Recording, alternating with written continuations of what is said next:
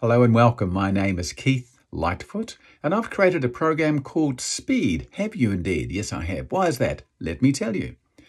Speed stands for short, powerful episodes of enthusiasm and determination. I've been watching the lockdown, seeing the anxiety levels, seeing people stuck at home, and I thought, what can I do to help? People are running conferences and writing songs and doing all sorts of stuff.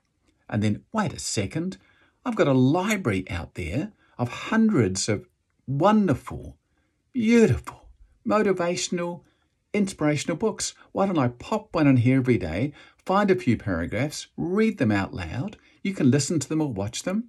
Maybe it's just the thing you need to hear. Don't know. Let's have a go. Let's have a go together. We're in this together. That's what we're going to do. So welcome along. I appreciate you listening. Have an awesome day.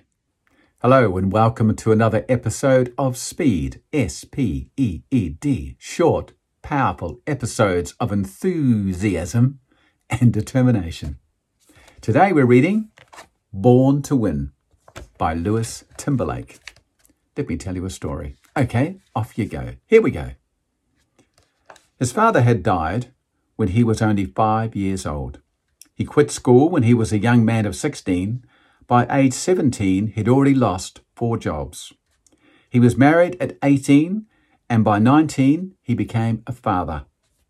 When he was 20, his wife left him and took their baby daughter.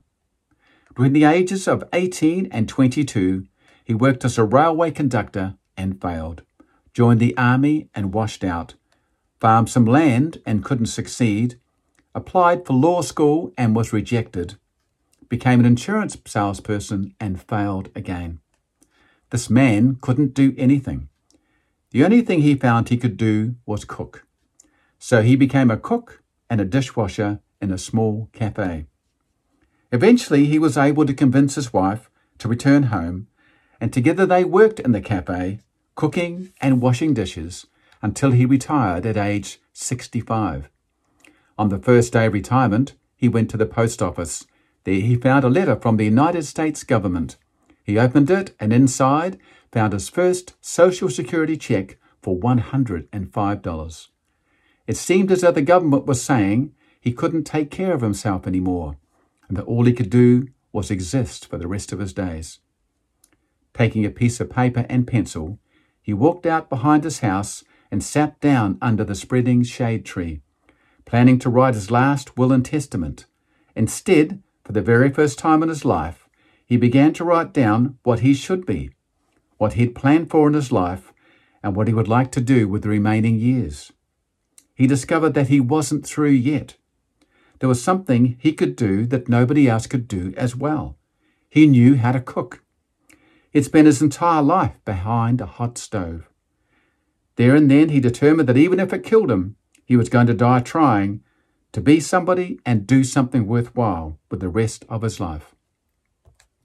He got up from under the shade tree, went to the bank in his hometown and borrowed $87 against his next Social Security check.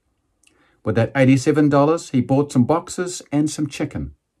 Then he went home and fried the chicken in a special recipe which he'd developed over the years in that little cafe. He started selling the chicken door to door in his hometown of Corbin, Kentucky.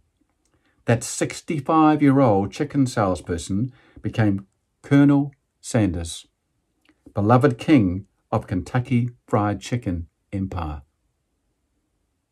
It's never too late.